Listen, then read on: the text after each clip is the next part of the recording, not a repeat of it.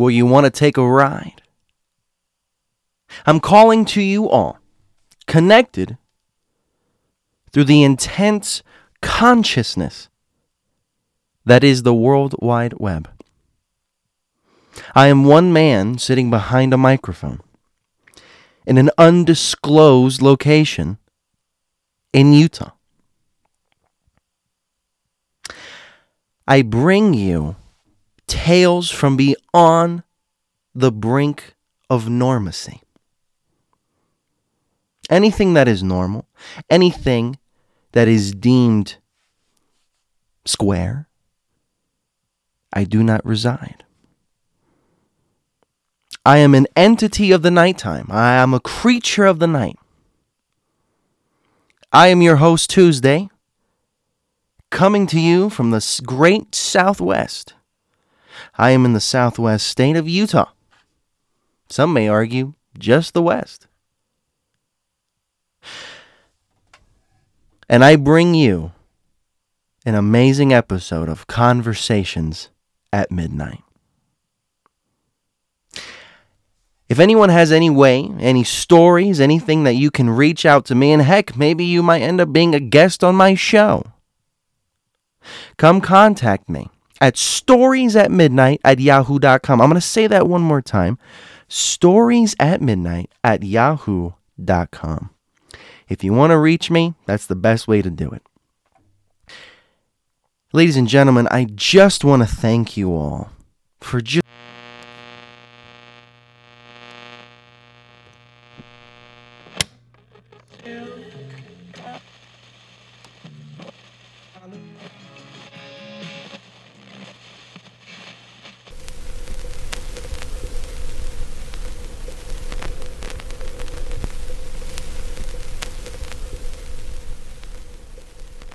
If you could, would you give anything to achieve your biggest dream, your desire, the very thing that craves for, the essence that forms you?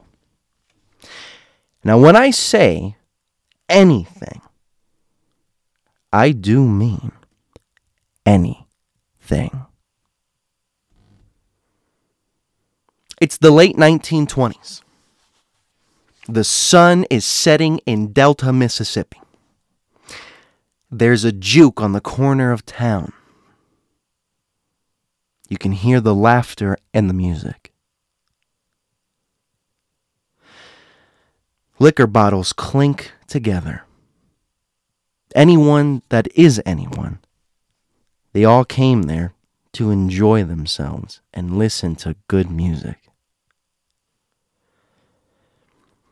Sitting in the middle of this juke is a young man by the name of Robert Johnson.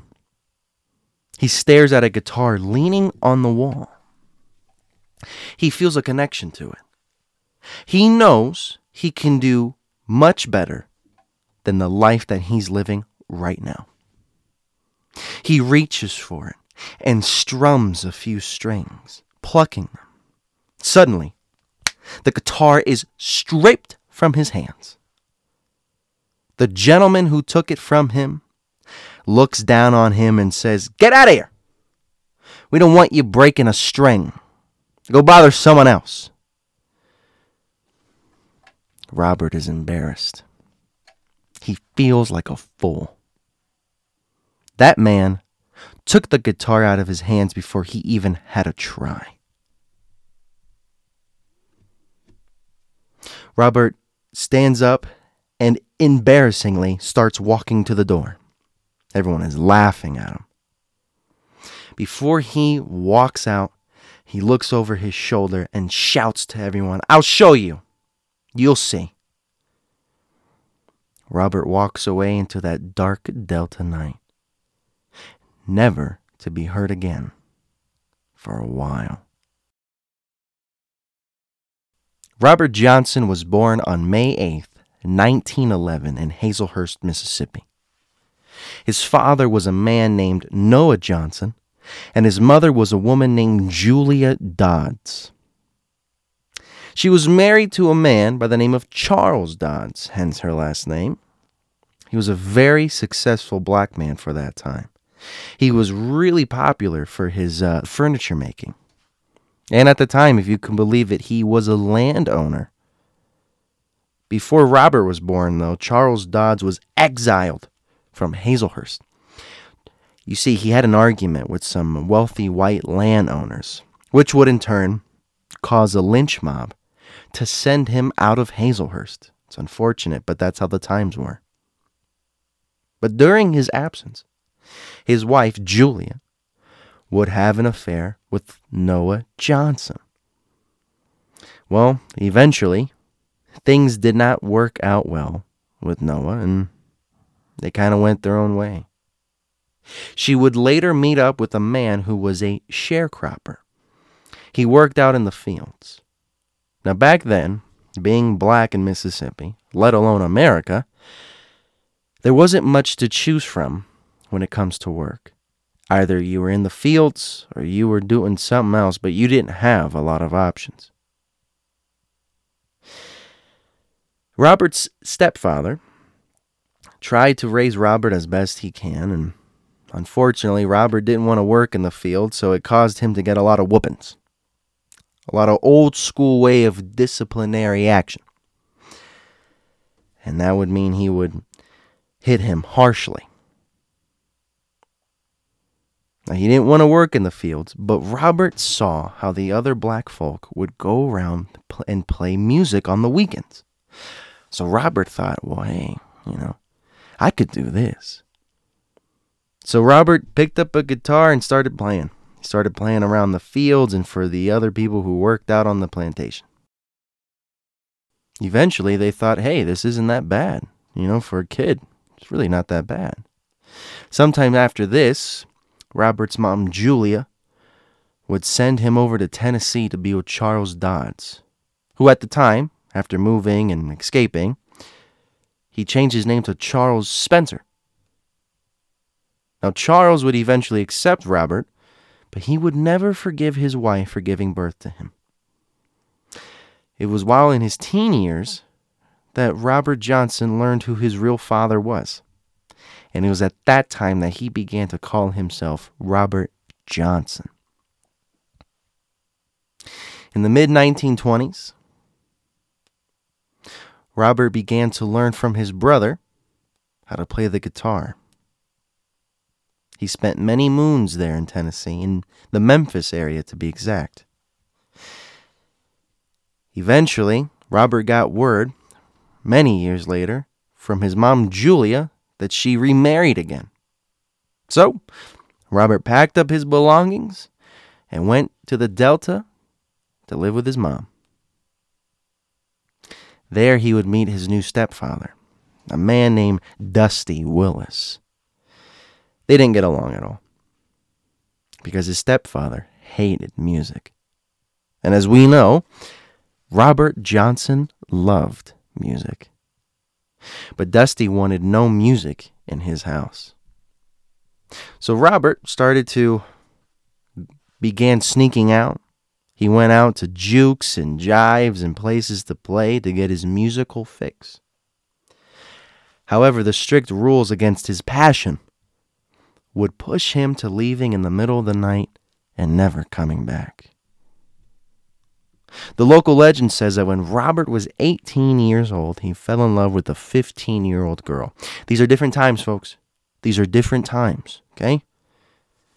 Her name was Virginia Travis. They lied about their ages and they got married. Virginia grew up in a very religious Christian family. Heck, everyone in that area was a very devout Christian. Robert, he wanted to be a better husband. So, it was then that he decided that he was going to put his guitar down and work an honest job for him and his new bride, Virginia. He worked in the field on a plantation, sweated, and he busted his hands for the woman that he loved. They lived a very peaceful and honest life until Virginia was 8.5 months pregnant. Virginia took off to be with her grandmother and other members of her family so they can assist her when it was time to give birth to the baby. It was when Virginia was away that Robert picked up his guitar again to entertain himself. As he was traveling up the Mississippi River, he decided to stop by other jives and jukes, and he was going to his other haunts, his other hangouts, like how he did in the old days, you know? After traveling up Highway 1, he arrived in time to be with his beautiful wife and newborn baby. Robert opens the door to the house of his wife's family. The whole family looks over at him to see him standing at the doorway with a guitar in his hand. Silence fills the air. "Where's Virginia?" Robert asks. "Where were you?" Virginia's grandmother says, countering his question with hers. "I was on my way here," Robert says wholeheartedly. Virginia's grandmother takes a step back. "Really? Oh, really? Okay, well, while you were out there playing the devil's music with that guitar, Virginia took her last breath asking where you were." Pain fills Robert's heart. He's struck silent and still. Tears fill his eyes, and everything got blurry. His legs are heavier than they've ever been. He sits on the wooden floor. Unfortunately, it would turn out that Virginia died giving birth, and it claimed both Virginia and the life of the newborn baby. By the time that Robert arrived, she had already been dead and even buried. Virginia's grandmother stands over Robert. She looks down on him. And with sorrow, she says, "If it weren't for you getting involved with the devil and his music, she'd still be alive." And just like that, Virginia Travis is gone. Shortly after the passing of Virginia Travis, Robert moves back with his mother and his stepfather. But it wouldn't last long for the same reasons why he left the first time. He hits the road again, but this time he devotes himself to his music. In July of 1930, a musician by the name of Son House moves to Robinsonville. Robert Johnson sees Son House playing one day, and according to Son House himself, Robert Johnson says, pointing to Son House, he says, quote, "I want to be like that man right there," close quote. Robert followed Son House around and sometimes even tried to play Son House's guitar. One day, Son gets annoyed when he sees Robert playing on his guitar. In fear of him breaking a string, he snatched the guitar from Robert's hands and told him to get out of here. And that's when no one saw Robert Johnson for a whole year. No words, no rumors, nothing. For a whole year. It's like he dropped off the face of the earth. Not even a sound. Then out of the blue, one day in 1931, the sun was setting in Banks, Mississippi, like it always did. There's a jive right there on the corner of town, packed to the gills with people having a good time. Son House and Willie Brown just finished playing and they're taking a break. Suddenly the door opens at the jive. Most of the people noticed, but not everyone. But standing in the doorway was a silhouette of a man holding a guitar. Son House looks at his friend, Willie Brown, and says, isn't that Robert Johnson? Willie responds, oh yeah, that's him, but what's he doing with that guitar? The guitar has an extra string on it. See, what was supposed to be a 6-string is now a 7-string. Son House looks over at Robert, who is now standing in front of him. And he looks at Robert and he says, what are you going to do with that thing there? Are you going to annoy somebody else again? Robert tilts his head down just a little bit, just enough for the brim of his hat to cover his eyes. Robert smirks and says, no, but just give me a try. Son House sighs, okay. And Robert goes to the stool on the stage. The jive grows quiet. He sits down and prepares the guitar. He tunes the string, and then another, and another. Still having that confident smirk on his face, he inhales and starts playing. The whole jive starts dancing, and Robert blows the roof off that place. There ain't no way that was the same Robert Johnson as 1 year before. He was doing things on that guitar that no one at that time even thought about doing. It was amazing. He was a master at this skill. He was so masterful that not even his own idols could do the things that he was doing. Everyone was shocked. He was an amateur, and 1 year later, he's a master at his craft. And wait a minute. How's that possible? It's only been a year. He went from being a nobody who can barely hold a tune to playing a 7-string guitar in a fashion that made even the ones who devoted their life mediocre. And all of this happened in 1 year? How could he have gotten that good that fast? You don't think he did something, do you? Between you and me, the rumor around town is that he did. And some even say what he did was unthinkable. You see, the story goes that Robert Johnson went down to the crossroads one night outside of town. They say that at a certain hour of the night, he went down to those crossroads where nothing good ever happens. And he got down on his knees. And he spoke into the night, asking for something or anyone to come forth.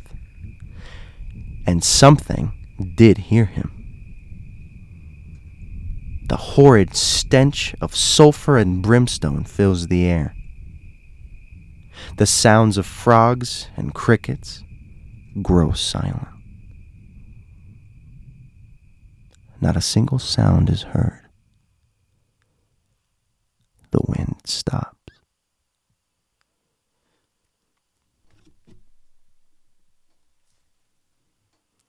Robert looks up and sees a man standing over him.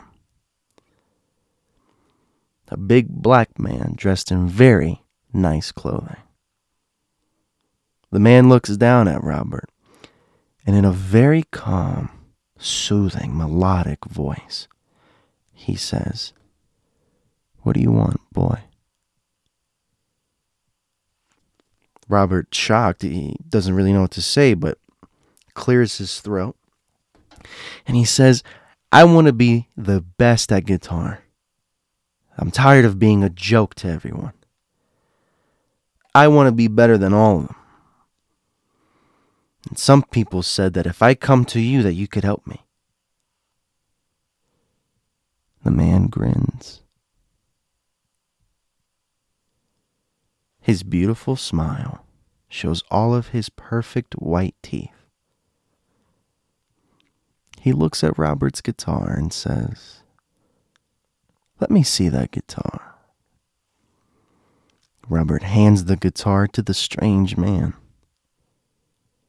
The man takes the guitar and examines it. He looks back at Robert and says, "So you want to be the best?"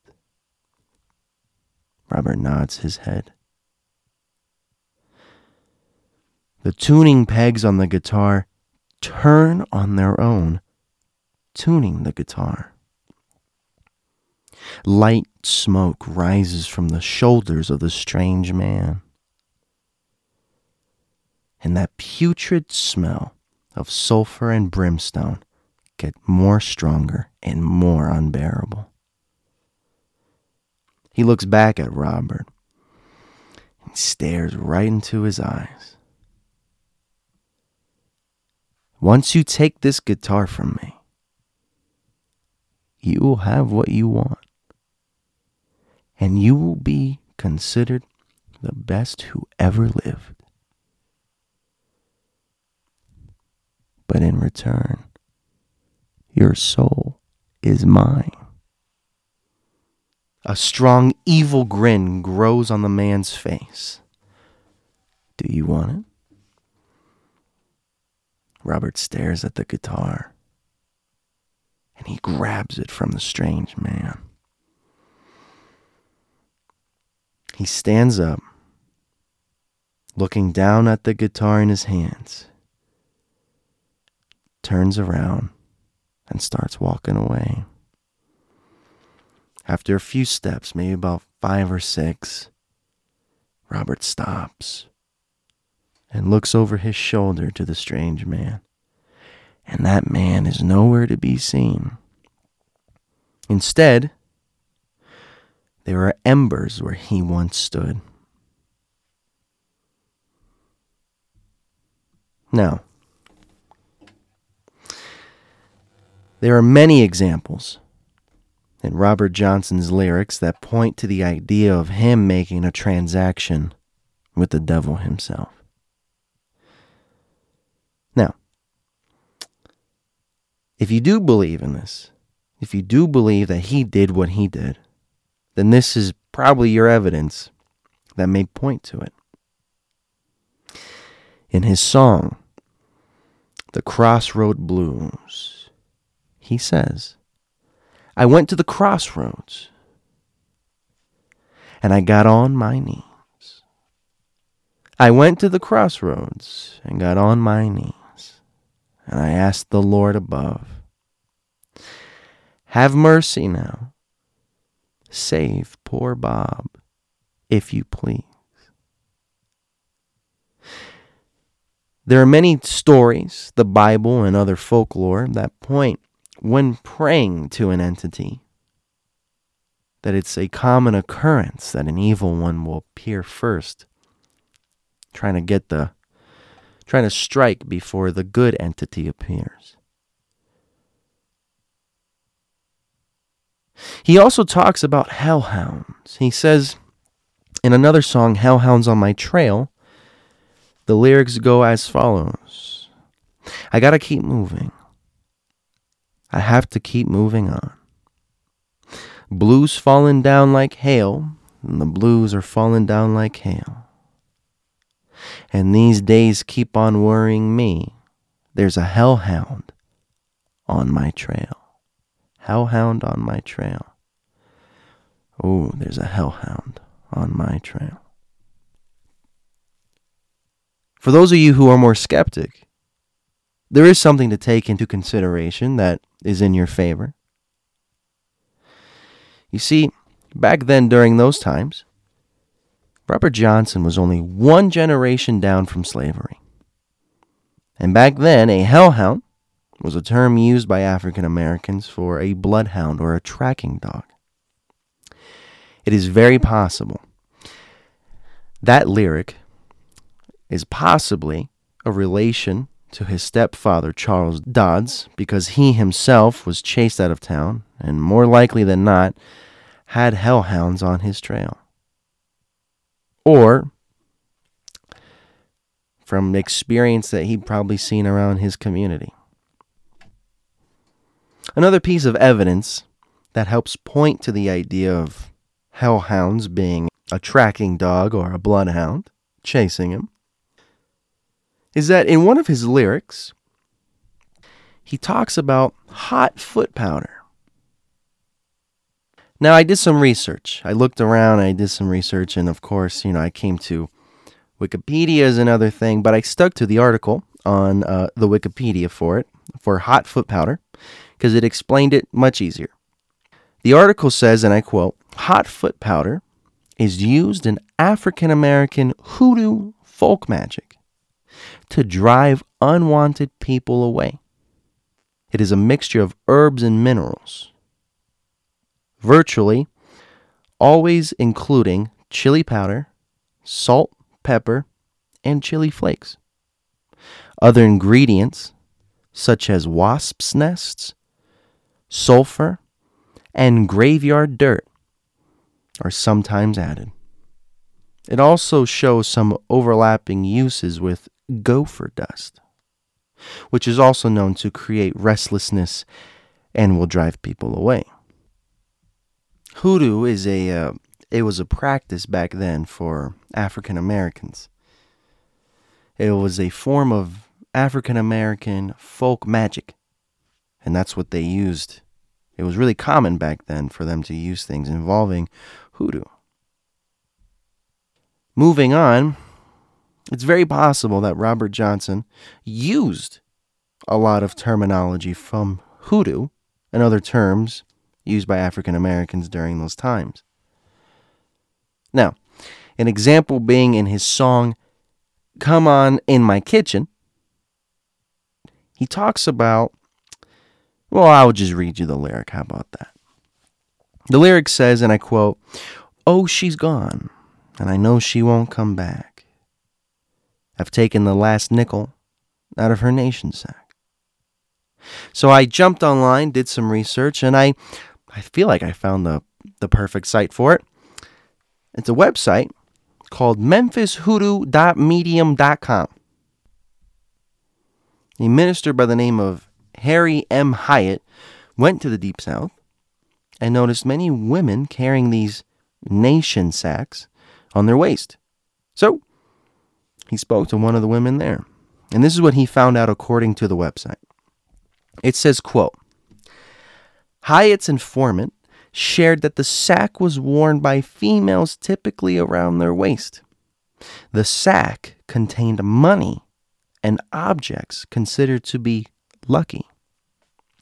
One practitioner shared with Hyatt that some nation sack owners would place parts of a chicken egg inside the bag, while others spoke of adding objects such as roots, snuff boxes, and silver dimes. One informant shared that some women utilize materials such as a dollar bill covered in their mate's urine, I don't know how I feel about that, inside of their nation sack. Some were used in conjunction with a string that could be tied to tie up a man's nature or sexual prowess. The magical principle that appeared frequently was that the ingredients in the nation sack could keep a man faithful and a woman protected. Hyatt's informant, the one he nicknames the nation sack woman, advises the minister that the bag is off limits to men and should never be touched by a man. She advises that the bag may also contain a toby, a name commonly used in hoodoo culture to describe a mojo bag or a material object infused with spiritual power. Now, is it possible that Robert did some sort of paranormal action that caused him to become so skillful and mesmerizing?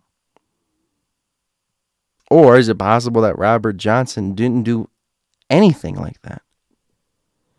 Maybe his story of obtaining such skill is more simple, and I suppose to some, anticlimactic. And to others, simply amazing. And that's that he practiced. You see, during his absence, it is said that Robert Johnson went to Hazelhurst, Mississippi in search of Noah Johnson, his biological father that we spoke about earlier. And in his search, he bumped into somebody else, a Mr. Ike Zimmerman. Ike Zimmerman was known in his neck of the woods as being very, very skilled at playing guitar. And after some conversation, Ike agreed to teach Robert everything he knew about guitar. It is said that in that entire year that Robert was gone, he and Ike would go down to the cemetery just outside of Hazelhurst, and they would play the guitar. Late in the night, Robert would play for an audience of trees, ghosts, and of course, Ike himself. Legend has it that Ike Zimmerman once said, and I quote, "The only way to learn genuine from the heart blues is to sit on the gravestone and play the guitar so that the haints would come and show you how to play properly." Close quote. Haints is a southern word for spirits or ghosts, in case anyone's wondering. After Robert learned everything that he had to learn, he thanked Ike, took off, and went back, and that's where he blew the roof off that joint. Sometime after, in 1931, Robert met a girl named Virgie Kane. She was a schoolgirl, and she came from a very religious family. Does that sound familiar to you? Life has a weird way of repeating itself, huh? Virgie gets pregnant, and there were many attempts by Robert to convince her to run away with him, but Virgie's parents weren't having it. He played the blues, and to that was nothing but the devil's music. So sadly, they, kept her away from Robert. Eventually, Virgie would give birth to a boy by the name of Claude. She named him Claude Johnson. Robert tried a couple times to see Claude. The final time Claude ever saw Robert, he was walking up the path to the house. Claude said that Robert Johnson tried to give money for Claude to Virgie's father, but the father wasn't having it. Virgie's father told Robert to get out of here and don't come back.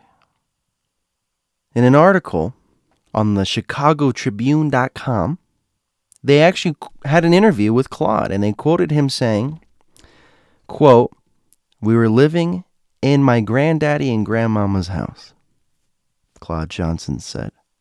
"They were religious people, and they thought that the blues was the devil's music. They wouldn't even let me go out and touch him. Finally, Robert Johnson wandered off, and his son never saw him again. But he wants to believe that his father came for him that day," close quote. The sad part is, and the reason why it would be Claude's last time ever seeing Robert alive, is that not many people can live a lifestyle like Robert's and come out A-OK. Robert Johnson indulged in his vices. He was a man of vices. A fellow musician named Honey Boy, when speaking on Robert Johnson, actually said, quote, "Robert was crazy about two things in life, whiskey and women's," close quote. Unfortunately, he indulged himself in such a way it eventually got to him. They said one night In 1938 in Greenwood, Mississippi, at the Three Forks Juke. Is that a coincidence? Three Forks? A trident? Robert was approached by a man, the husband of a woman that Robert had a sexual liaison with earlier that day. An argument was said to have happened, and Robert was exceptionally mouthy and foul. Anger ensued, and the married man walked away. Sometime after the profanities and insults, a bottle of whiskey with a broken seal is then handed to Robert Johnson. Robert takes the cork off the whiskey and attempts to drink it. The bottle is then slapped from Robert's hand. No one knows for sure who slapped the bottle, but the person who did it told Robert, "Don't drink a bottle of whiskey with the seal broken." Robert looks at that person and responds saying, quote, "And don't you slap a bottle of $7 whiskey out of my hand." It doesn't seem much now, but back then, $7 was a lot. Back then, $7 was an insane amount, especially for Mississippi. I have family in Mississippi, as you all know. My grandfather used to tell my mother, "I used to have $2 in my pocket, and I can take your mom out to a meal, a movie, pay for gas for my car, come back, and still have change left over." So $7, that's a lot of money. Going back to the story, eventually another bottle is handed to Robert, and this too had a broken seal. This time, Robert secures the bottle in his hand. He doesn't, let anyone knock it out. And he puts the rim to his lips, and he drinks it. Honey Boy, the musician that we talked about earlier, he was there that night when Robert drank that bottle. And Honey Boy said that not long after that fateful drink, later that night, Robert was slumped in his chair.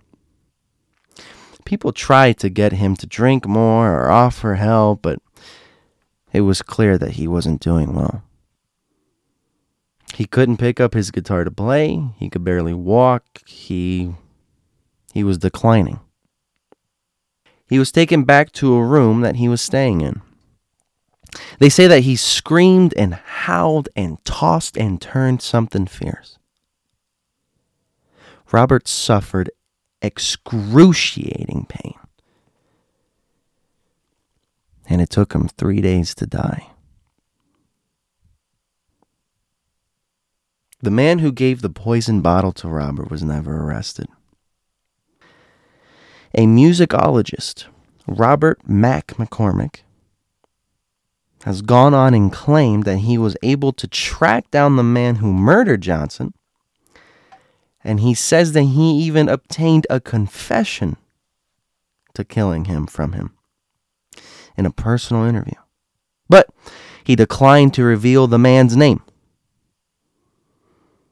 And even during that time, the black community didn't push for the man's arrest either because of the stigma that the blues was the devil's music.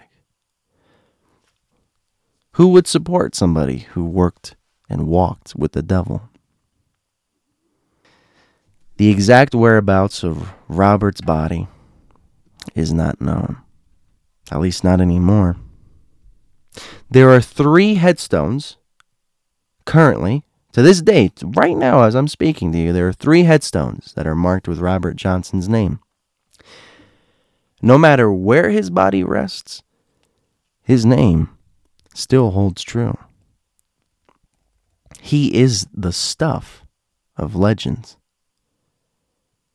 Honestly, I wouldn't be surprised that if there's a place somewhere in Greenwood, Mississippi, that at a certain hour of the night, when the town goes to bed, You can hear the playing of a guitar strumming in the distance.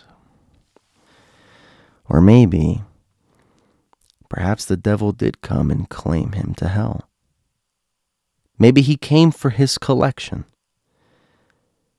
And him meeting his fate in such a powerful and painful way wasn't a coincidence after all. They say that anyone who makes a deal with the devil finds them to be a member of the infamous and exclusive 27 Club. A club in which its members all have met their fate some way or another at the age of 27. Robert Johnson was the fourth to achieve membership status on that list. There's 63 of them. It is said that no one has graced the guitar in a fashion that Robert did. They may hit the notes like him, but they will never be him. The truth is, selling his soul, hoodoo, or simply practicing, whatever he did, he certainly left his mark. Now, some of you might go, Tuesday, what do you think? What do you believe? Do you think he sold his soul? I'm not sure. Giving an answer in complete certainty feels wrong to me. Maybe he did. Maybe not.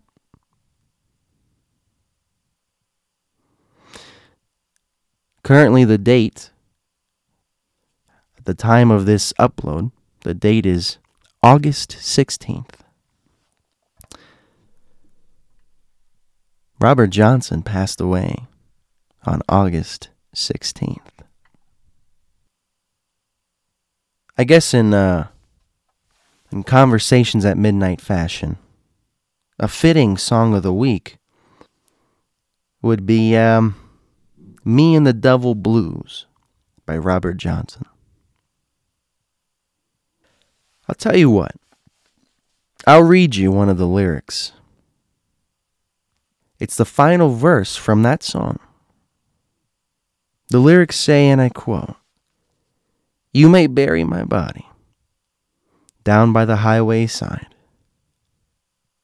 You may bury my body down by the highway side, so my old evil spirit can get a Greyhound bus and ride." Oh, shoot. What would you look at the time? I gotta get going. I'm gonna be late. I have a friend to meet at the crossroads near Spanish Fort Canyon. He said he has a proposition for me.